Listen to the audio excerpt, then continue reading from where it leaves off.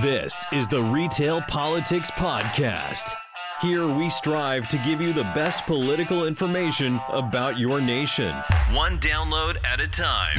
Here's your host, former congressional correspondent and award-winning reporter, Jerry Shields. Thank you, Dave, and thank you, listeners, for spending 30 minutes of your precious time with us as we break down for you the important issues confronting America today. This week on our special Easter edition, we will talk about the politics of religion with J. Gioni Palmer, men's minister at the Metropolitan African Methodist Episcopal Church of Washington, D.C., right down the street from the White House. Welcome, Gioni. Hey, Jerry. Thank you for having me. Oh, it's good to reconnect with you, my friend. You and I met when we were in the U.S. Capitol. We were congressional reporters. You worked for Newsday for 8 years, and then you went on to become the spokesman for the Congressional Black Caucus, then worked for the Obama administration, and now you're in Divinity School, and you're ready to become a reverend and a preacher, and you're going to be working for the big boss. The big boss. You know, I was talking to a friend today, so he said to me he has to make the coffee every morning. He says to his wife, "Why do I have to make the coffee every morning?" She says, "Because it's in the Bible. It says it." He says, "The Bible?" He gives her, "But show me in the Bible where it says I got to make the coffee." And she turns the page and she points to Hebrews. Hebrews. Hebrews. I like that one. I might have to use that one. That's right. Let's get to it. Point blank, let me ask you, should religious leaders, particularly Christian leaders, try to inspire political action? The answer is yes. I mean, if you look at the history of the church, the history of Christianity, it was very much involved with politics. I mean, I look at Jesus as a leader of a social movement. You have to understand the milieu in which Jesus lived in Roman-occupied Palestine. They were an oppressed and marginalized people. I think one interpretation of the crucifixion of Jesus is that it was a lynching. And in fact, crucifixion was used to execute political prisoners. It sent a statement, right? So right there in the beginning in the Gospels, but then in the early history of the church, they were persecuted. Yes. Right. And it wasn't until Constantine came on that there were, a lot of reforms. And I think that particularly within the African American tradition, religious traditions, the church has been central to political, social, economic, and educational movements. So I think it is very relevant. And if, I like to say, if your religion ain't revolution, then you're just getting high. That's great. I love the metaphor, saying that, Jesus' crucifixion was a lynching because, as you say, that's what they did to political people back then. And, in terms of talking to this, everybody has their beliefs. We have a lot of listeners who are Muslim or Jewish, but if we just say everybody has their beliefs and we look at the Bible, which obviously is the most powerful and impactful book in human history, if we just look at it as a book of literature and accept everybody's, Jesus was the most important figure seen in history. I mean, he made the most impact. But as you say, he was a man of political action. I mean, I think turning the tables over in the temple was a big move. That's about as political as you can get and as forceful as any protest since. And it was what got him killed. Do you see Jesus not as just a religious leader, but also as a political hero? I think Jesus was definitely a religious leader, a political hero. He was a model for how one educates people. I think of Jesus's ministry as a ministry of teaching, preaching, and healing. And early in the book of Luke, when Jesus is at the synagogue on the Sabbath in Nazareth, he is given a scripture. The scripture is from Isaiah 61, I believe. And Jesus says, "The Spirit of the Lord is upon me because he has anointed me to preach the gospel to the poor. He has sent me to heal the brokenhearted, proclaim liberty to the captives, and recover the sight to the blind." Right. And he sits down and says, that says it all. Oh, yeah. And he sits down and he says, this scripture has been fulfilled in your hearing. right? And so you got to look at what happens, right? A lot of times people just want to focus on that passage, right? Which is important. It lets you know that, bring good news to the poor, heal the brokenhearted, proclaim liberty for the captives, right? But then the people in the temple are like, well, who is this guy? What is he? Who taught Right. him to Right. know all of this Right. stuff? Yeah. And they Right. become so enraged that they Right. pick him up and take him to a cliff on the edge of town. But the Holy Mhm. Spirit is at work and they're Yeah. unable to throw him off the cliff. And instead, Jesus walks through the crowd and goes back about his ministry. If Right. that ain't Right. political, I don't know what is. So many people use religion and the Bible and the scripture to support their political view. They quote scripture to bolster their arguments. We had the moral majority in the 1990s. We have the conservative evangelicals now and the liberal Baptists now. What do you make of people using scripture to support their political views? And it almost reminds me of that old line about statistics. You remember that line about statistics? But people do use the scripture to support their political views. And, how do you look at that? I mean, the Bible is around. I mean, I think that it's natural to do. I think, to me, the more interesting question is what theological perspective and what hermeneutics, what interpretation are you bringing to that scripture, right? So for me, I read, Luke 4, and I hear a message of liberation. I hear a message of social justice, right? That Jesus, is if Jesus was here today, Jesus would be saying, love is love, Hmm. science is real, Hmm. women's rights are Hmm. human Hmm. rights, and Black Lives Matter. Right. That's what I hear from Yeah. that scripture. Now, there are other people who don't hear that. They may only hear, you know, um, he sent me here to heal the brokenhearted, so Hmm. that you just want to be Hmm. comforting to people, or that maybe you just engage in charity. And that is your Right. theological perspective. Now, I would argue that a theology that leads to that type of interpretation of the scripture is devoid of the history, which I was talking about earlier, right? That, Jesus was a leader of an oppressed people at the time, right? There's this whole history. I mean, people did it. Martin Luther King did it. I mean, Billy Graham did it. Franklin Graham, does it. William Barber. To me, um, I wouldn't. I've never. I usually don't do it. And the only reason why I'm talking about scripture, because we're having a specific conversation about this, but I think that most politicians and most political people don't really understand Right. the Right. history of what was going on when this text was written and who was listening to it. So I think it's dangerous, They don't know what they're talking about. right? But Martin Luther King, first and foremost, was a pastor. Right. And I was just going to say, he was a Christian reverend, started the Poor People's Campaign, motivated legions across the country, engaged in demonstration, peaceful civil disobedience, racial, economic, environmental justice.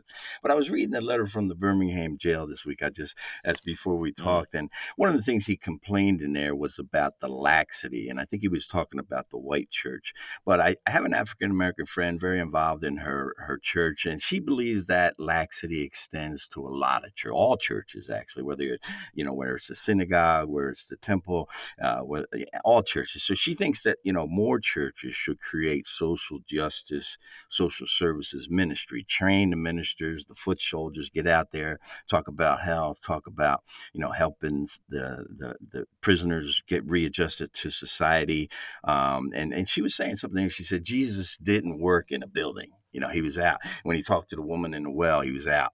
When he sat with the tax collectors, the so-called sinners back there, he was out. Do you think the church needs to do more of that? Absolutely. I mean, you laughed earlier when I said if religion ain't revolution, you're just getting high. What does that mean, right? To me, Yeah. that means that if all you do is engage in praise and worship, Yeah. right? We should do that.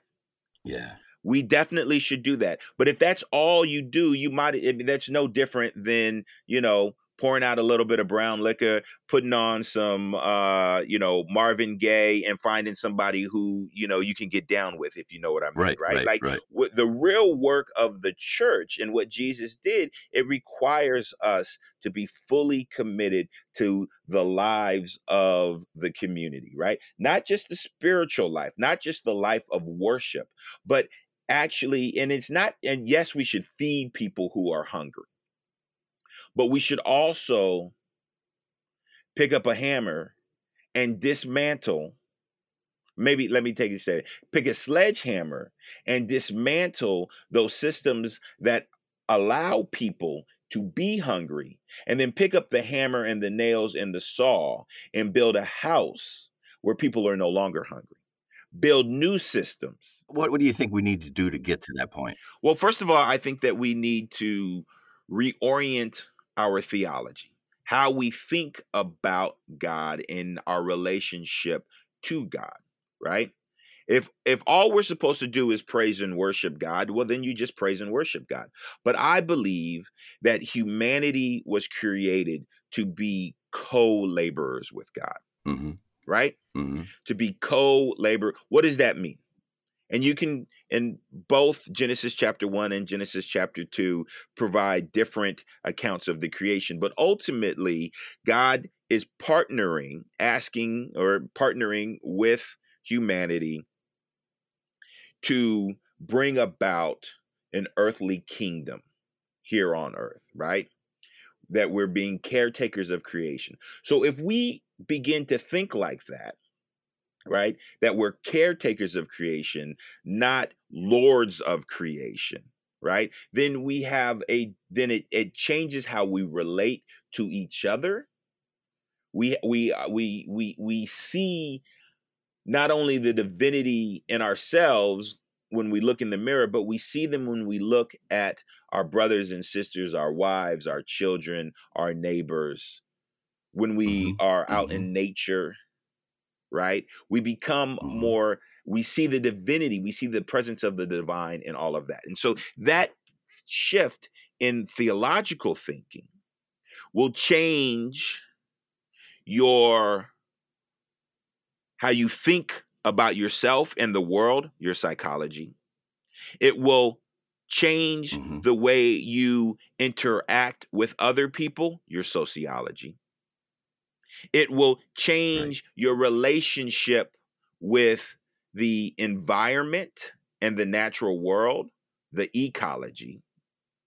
It will change the Mm-hmm. way that you think about how you use and spend your money and other resources, your economy, right? And then That's it'll excellent. change how you think about how we receive and communicate information, education.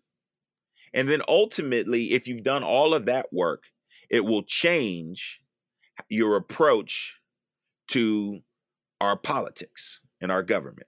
So, it was Karl Marx who called religion the opiate of the masses, which many people took as offensive. But I think there's some kind of truth in that, in the sense that, when you find a person with unshakable faith, it's like they can endure anything. I was reading a biography of Harriet Tubman recently, and, she was just, such a inspiration, in the sense that, she escapes slavery, but she goes back and gets other people, and she risks her life, and she risks her freedom.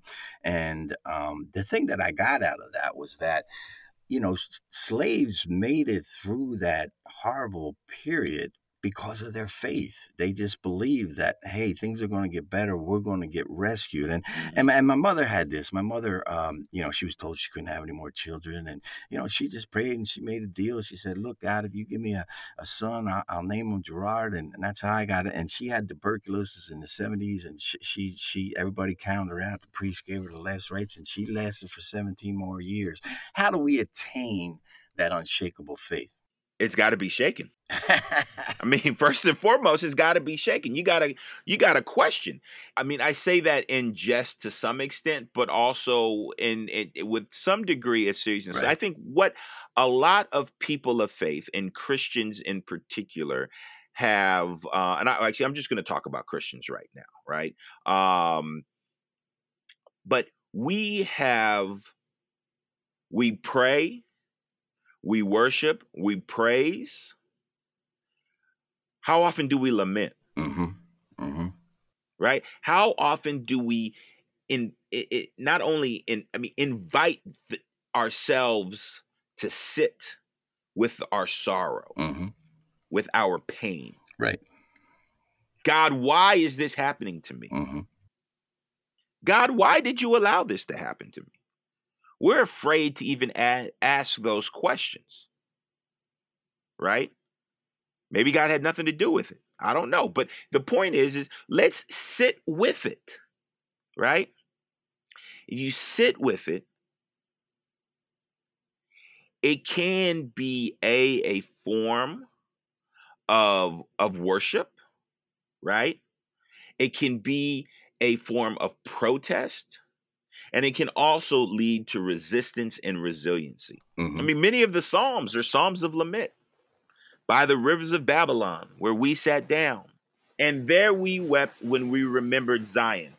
For the wicked carried us away captivity, requiring from us a song. But how can we sing a song in a strange land? That's lament right there, brother. That's lament. There's a prayer, and I know they use a lot in the 12 Steps program called the Serenity Prayer. Give me the courage to Mm. change things and let me know the difference. But there's a great line in there, and it says, it's the 7 lines at the bottom, and a lot of people don't know. And it says, hardships are the pathway to peace. And I think that's what you're talking about when you're talking about your faith has to be shaken. Yeah, our faith. To me, if you don't wrestle with lament, if your faith isn't sort of tested through these hardships, it's everything. Then what? How do you have faith? Faith seeking understanding, right? I think of this like this, like with love, right? Um, my wife and kids love me despite me being less than perfect, Mm-hmm. right?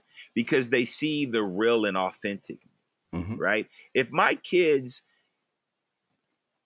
only loved me, then what is that's worship, right? That's just Right. blind, and maybe Right. I'm compelling Right. them to do that, right? Right. Like Right. we love and we have faith despite our challenges, right? Mm-hmm. My wife loves me, I believe, even though I can get on her last nerve, right? And vice Yeah. versa. Right. Right. But that's authentic. Mm-hmm. Mm-hmm. That's real, right? And so, faith, I think that we're fortified, and then again, it comes with understanding. Again, I go back to the point of us being co-laborers with God, right?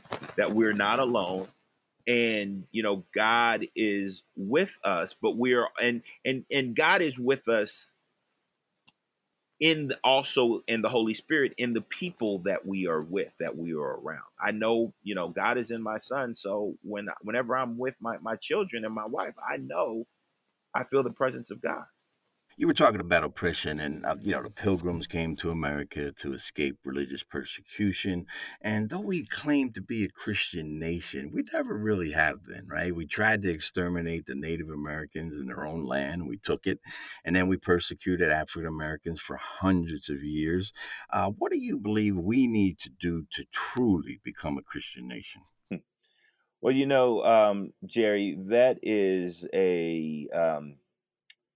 so I would argue that the extermination of Native Americans, the enslavement of Africans, the pillaging of our natural resources were all justified under a particular theological view. Mm-hmm. So, there are theological views that believe, well, if you are poor, right, it's Mm-hmm. because you lack God's favor. Mm-hmm. If you are rich and have good health and good fortune, it's because you have the favor of God. Now, I don't believe that to be true, but Right. there are theological perspectives, from that. So one could argue that all of the things that you just said and cataloged are supported by a view of a particular Christian theological view.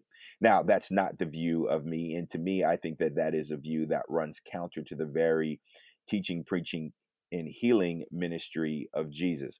But since this is a an Easter oriented podcast, I would like us to, on Monday, Thursday, the Thursday before Easter, the day before Good Friday, which was the Last Supper, and one of my favorite accounts of the Last Supper comes in John chapter 13, and the focus of the John account is not on the food, it's not on the wine, the blood, it's not on the meal. The focus is when Jesus takes off his fine garments. He takes off his suit jacket and the cufflinks and rolls up his shirts and puts on an apron and proceeds to wash the feet of Mm-hmm. his Mm-hmm. disciples. Mm-hmm. And one of them says, no, I can't have you do this. He says, no, but look, he says, I'm the student, you're the teacher.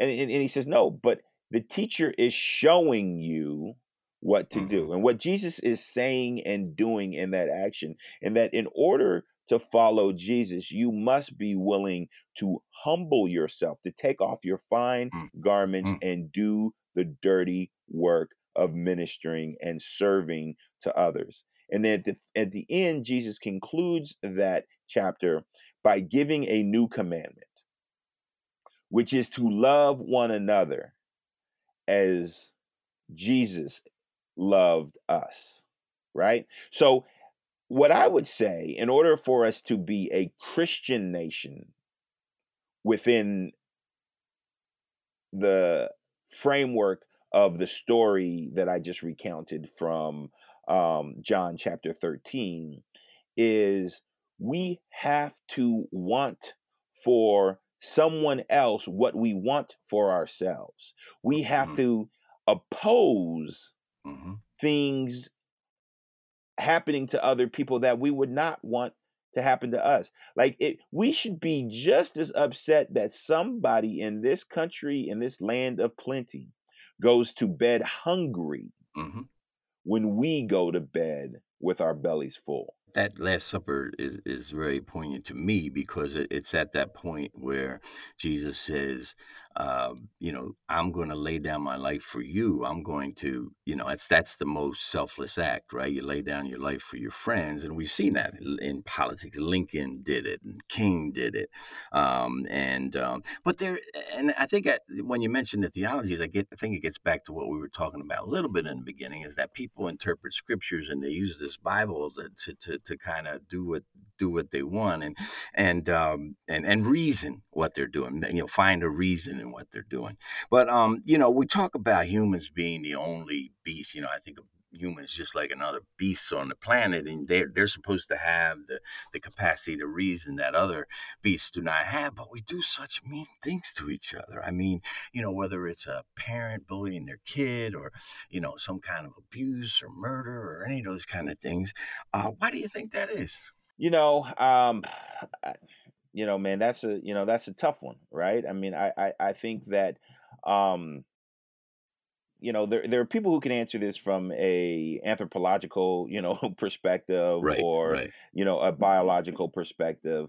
But I think that it is and those people can answer it with more authority than me. But I think that we naturally have and perhaps it's through the history and the development of our species, the Mm-hmm. fear of there being a lack of Mm-hmm. resources, Mm-hmm. right? We have a scarcity mentality even in a Right, land of abundance, right? right. We and often, I think people think that if somebody else has something, then that means we're at a disadvantage. I don't believe that to be the case. I think that we live in a land of plenty, and Sure, there are people who don't have enough, but I think it's because that resources are not shared Right. and in a way that powers people. I mean, I think it's very human to want to make sure that you are safe and secure. Um, and often when people feel, threatened, or they're likely to engage in activities that aren't productive and conducive to not only the well-being of others but of themselves, right? Like, I Mm-hmm. mean, Mm-hmm. one of the things I say is one of the reasons why I don't spank my kids is because I don't want to be a victim of elder abuse. Right. Right. Right. You know, Right. I mean, Right. I mean, Which I'm could joking. happen. No, That's but not that could. why I Yeah, I don't know what spank. you're saying. I know the point. Yeah. Yeah. But Yeah. it's like you do something and it can come back, right? We're True. not thinking 360, right? Right, right, right. And that's interesting because I think what you're saying, and I agree with you totally, is that, we are, it's the law of the jungle, survival of the fittest, right? So there's that innate, in us that says, hey, we have to survive. But what you're saying, and I think you're right on target, is that we have to make an effort. We have the capacity to make the effort to do for others rather than just do for ourselves. And that's the thing that separates us from the others that you are saying, and I agree with you, that we have to do. We have to make that effort to help others and to share. I mean, if not, we're just like the lions and the tigers and everybody else. You agree?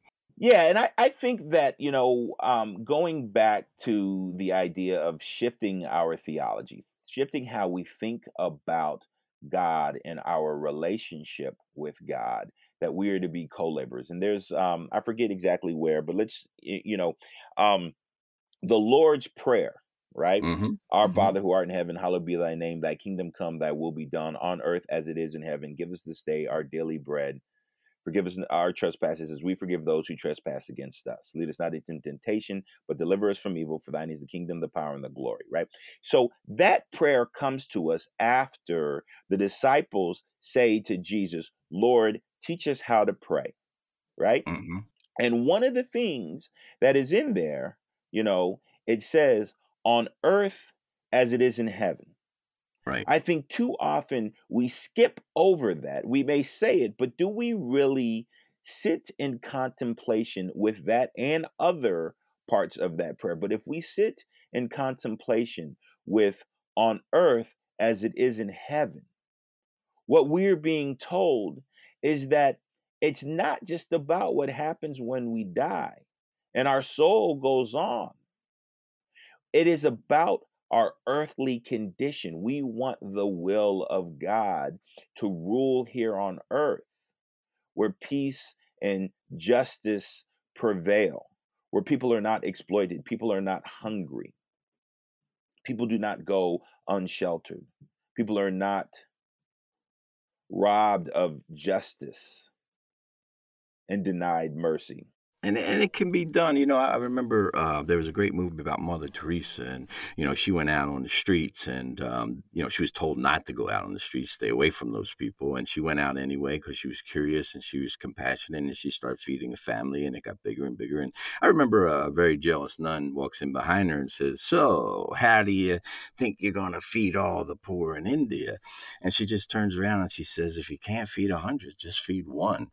And that's really that's where it starts, right? It starts at one, and if you can help one, and maybe it builds, but at least do what you can to help those in your orbit. Yeah, no, I agree with that wholeheartedly. As we look ahead, what do you see in the evolution of Christianity in America? What do you see down the road? What would you like to see? Yeah, that's a good question. I think that, I think it's clear from hopefully it's clear that I think that there are a lot of expressions of Christianity. I mean, Right, we've got so many different denominations. I mean, we don't even all Christians don't celebrate Easter at the same time, right? right, Which is right, a right. defining characteristic of Christianity. But I would think that for the American church, obviously, um, the pandemic has really changed the way not only the way we worship, but how we think about worship. Hmm. We're not able to gather in person to take communion or celebrate the Eucharist or the Lord's Supper, whatever you call it in your own particular tradition. We've been doing it at home, Hmm. and in many respects that I we should, yes, we need human connection, but in the beginning of the church, right, the early Christians gathered in homes, and if you read the gospel, a lot of the teaching, preaching, and healing ministry took place in homes Hmm. around the table while they enjoyed a meal, Hmm. Hmm. fellowshipping with each other. So I think that as we move through this pandemic and come out on the other side, I think that there will be, like, how do we, of course, come back together in larger congregations, but how can we maintain some of the intimacy of our worship and of our lament? I hope we don't lose lament. I mean, this is the season of lament. There's been a lot of lamenting, but let's not just, hopefully once the pandemic is over, we don't stop lamenting because the pandemic is no longer here, but we also lament about the injustices in our society, the systemic um, inequalities that are intergenerational, in that the church leans more into bringing about an earthly kingdom of God that focuses on those things that we talked about: justice and mercy and eradicating inequality. I mean, I think that is something that the church has always been called to do. The followers of Jesus have always been called to do, and I think that we need to think about those types of things, much more. Excellent.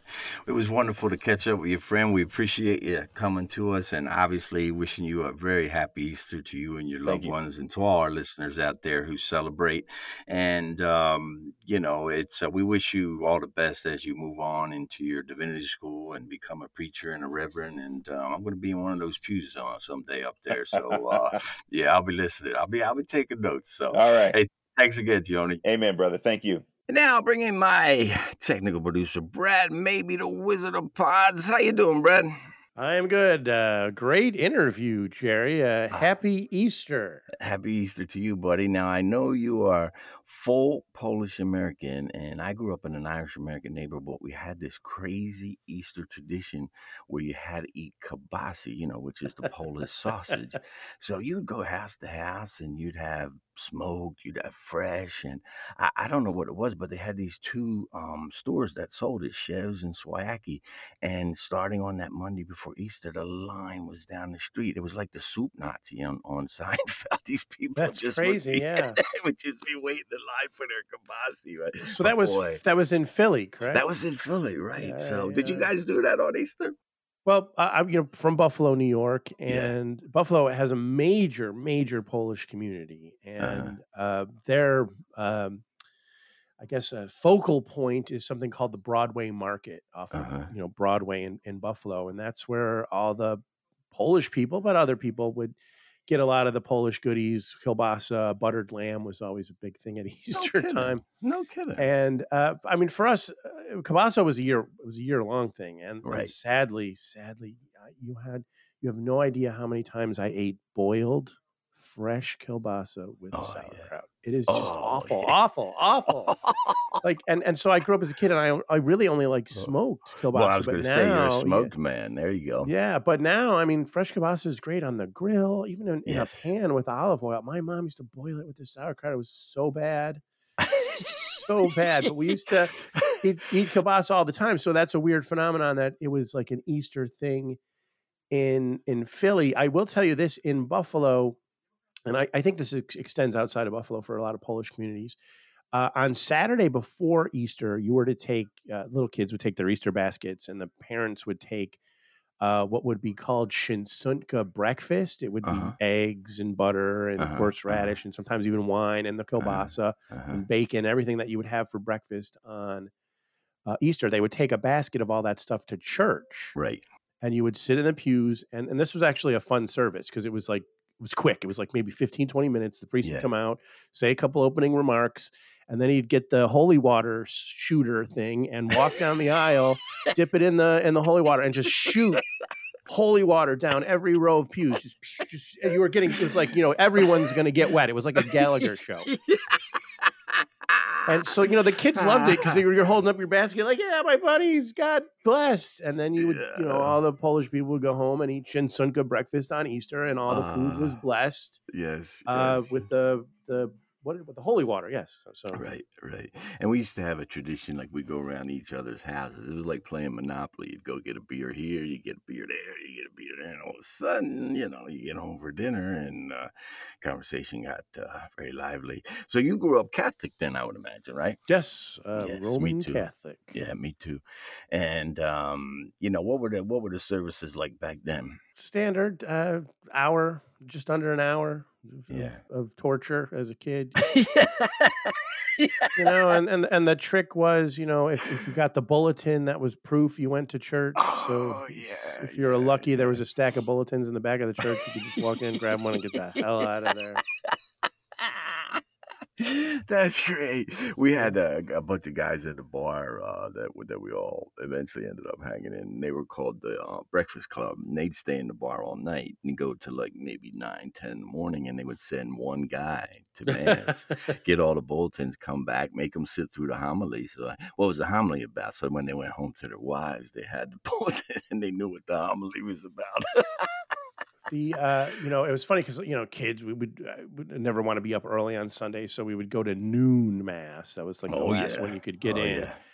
And, Grandma always went to 8:30 and 10:30. Yes. And so, yeah, we're going to noon. And then she would show up at noon. I didn't see you there. The grandmom detective.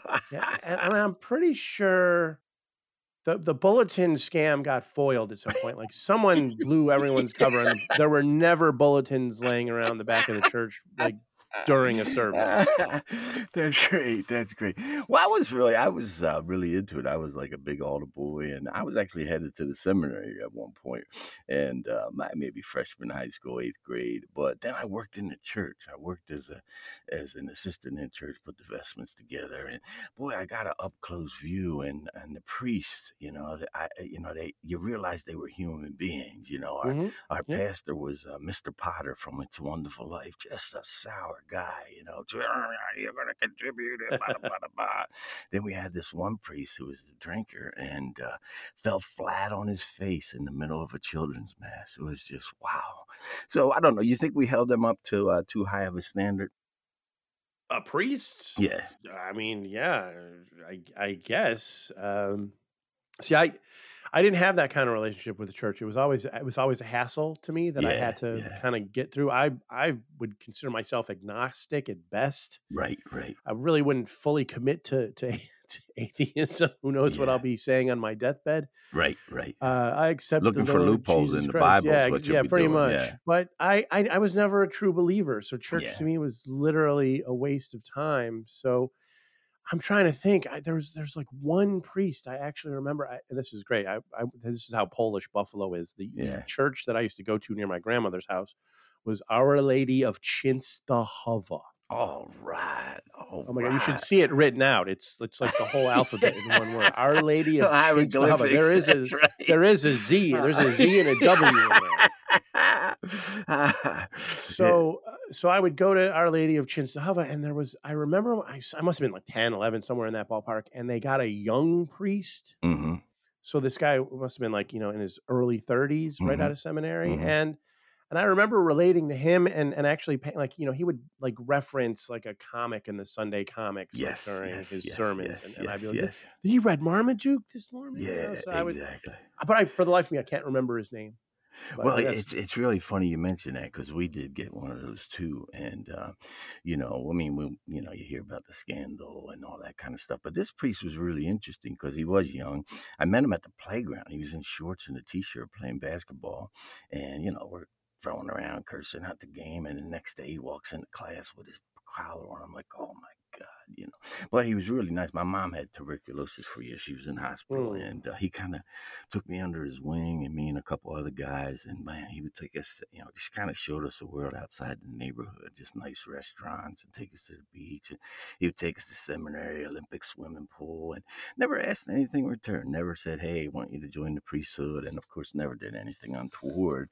But the thing that he taught me that was really interesting, I mean, the nuns and the priests at the time just kept you on your knees. You're a sinner. You're going to hell. You don't do this, you know. But this guy, this priest, he kind of taught us to pray to whatever your higher power is as a friend. You know, it was just like, you know, talk to them as a friend. And that was very comforting years later, because you always felt like you had somebody with you. Someone always had your back, you know. And I still stay, I stay in touch with him, and you know, every once in a while I write to him, and just a great man. That's really beautiful. And you know, now that I think about it, now there was a priest that I knew very well right before I moved out of Buffalo in my 20s, when I was already not going to church. There was a priest in Buffalo, Father Michael Oliver, who's no longer a priest, but he was in a band.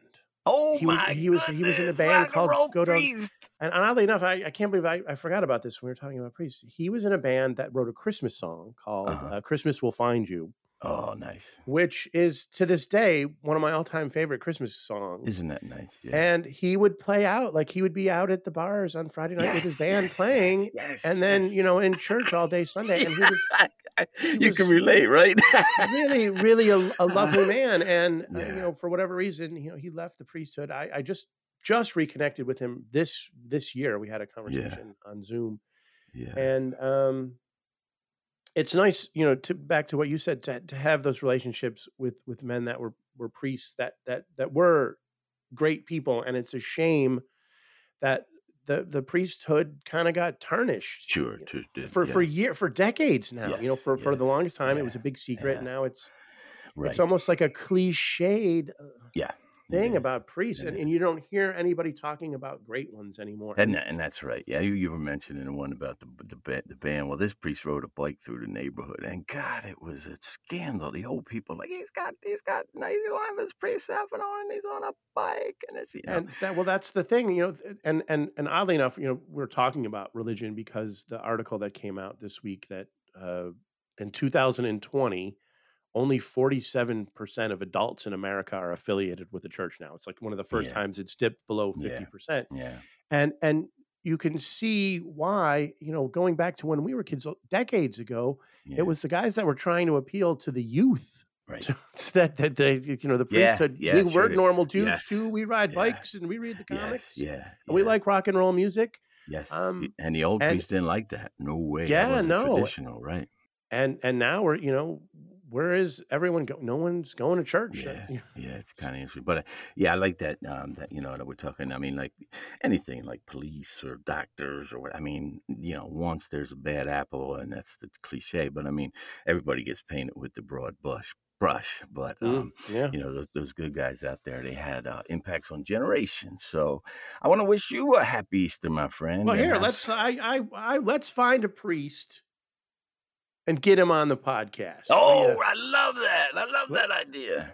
And let's talk about the modern Catholic Church. Sure. The drop in, you know, and it's not just Catholicism that's losing, you know, people in pews. It's I got one in mind. I do have one of my priests back in my parish in Philly. Just a great guy, and really I shouldn't use the word, but he's resurrecting the congregation, which is cool. I love it. Let's do it. Let's get a father on the show. All right. So you have a good holiday, my friend. You too. I'll enjoy my Shinsunka breakfast. And I'll try to find some kibasi. So we're talking about Poland. We want to give a shout out to Thomas Barberwitz, who's a listener from Poland, who gave us a like. Carmen Fleetwood Paul, a New York corporate and public affairs writer and editor with TD Bank. Thank you, Carmen. Hervey Evans, the principal with Erasmus Inc. in Washington, D.C. Thank you, Mr. Evans. And I'd like to thank our executive producer, Mike Gugat, and of course, our technical producer, Brad Mabey, our announcer, Dave, and our contributing voice talent, John One Take Terzis, the voice over Tampa Bay. We will be back next week with another thrilling edition of the Retail Politics Podcast. But in closing, we want to wish all our Christian friends a happy holy day, and to all our listeners of any faith, blessings to you and your loved ones, and we hope that all you wish for is the least you receive. And remember, always read beyond the headlines. Have a great week. With The Front Row, award-winning reporter Gerard Shields takes you into the vanishing world of print news to a time when stories were reported, not invented or twisted. Imagine you have press credentials in The Front Row with Shields throughout his decades-long newspaper career, covering political corruption, scandal, and heroics during the critical events of our time. With dozens of Amazon 5-star reviews, Shields' latest work, The Front Row, is a passionate study of American journalism while delivering his own invaluable life lessons. The Front Row by Gerard Shields. Available now at Amazon.com.